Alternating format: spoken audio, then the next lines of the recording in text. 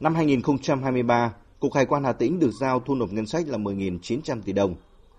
Đến thời điểm này thu được hơn 6.200 tỷ đồng, đạt 55%, giảm 19% so với cùng kỳ năm ngoái.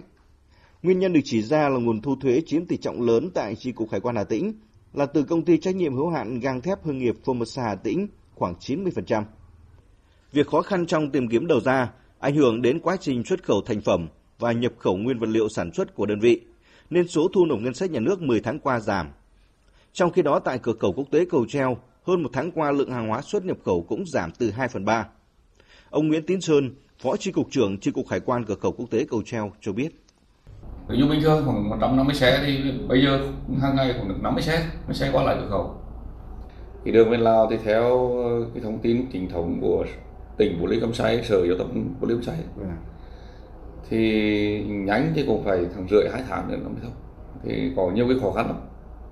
Doanh nghiệp để xoay nhanh chóng luôn. Nguồn vốn, đáo hạn ngân hàng cũng là thắt chặt, lãi suất, tất cả các thứ. Số thu theo nhiệm vụ được giao những tháng cuối năm là rất lớn, gần 5.000 tỷ đồng. Nếu không có sự quyết tâm thì Hải quan Hà Tĩnh rất khó hoàn thành. Cần thực hiện chặt chẽ các khâu nghiệp vụ, đặc biệt là công chức đội, tổ chức trực tiếp các khâu nghiệp vụ để thực hiện đúng quy định hiệu quả các quy trình thủ tục hải quan.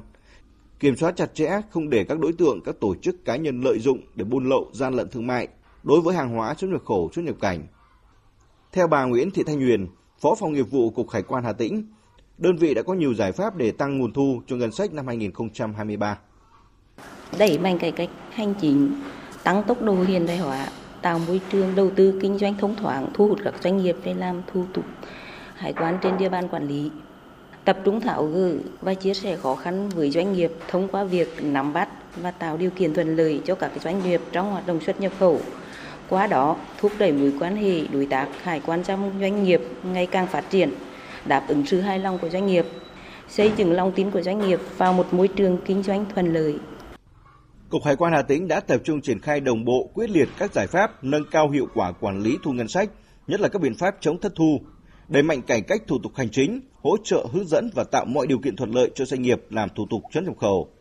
Những tháng cuối năm sẽ tăng cường kiểm tra, giám sát và kiểm soát hải quan đối với hàng hóa xuất nhập khẩu, hàng hóa tạm nhập tái xuất, hàng miễn thuế và phương tiện xuất nhập cảnh. Tập trung kiểm soát chặt các mặt hàng trọng điểm như là hàng cấm ma túy, hàng hóa thuộc diện chịu thuế, hàng hóa có giá trị cao.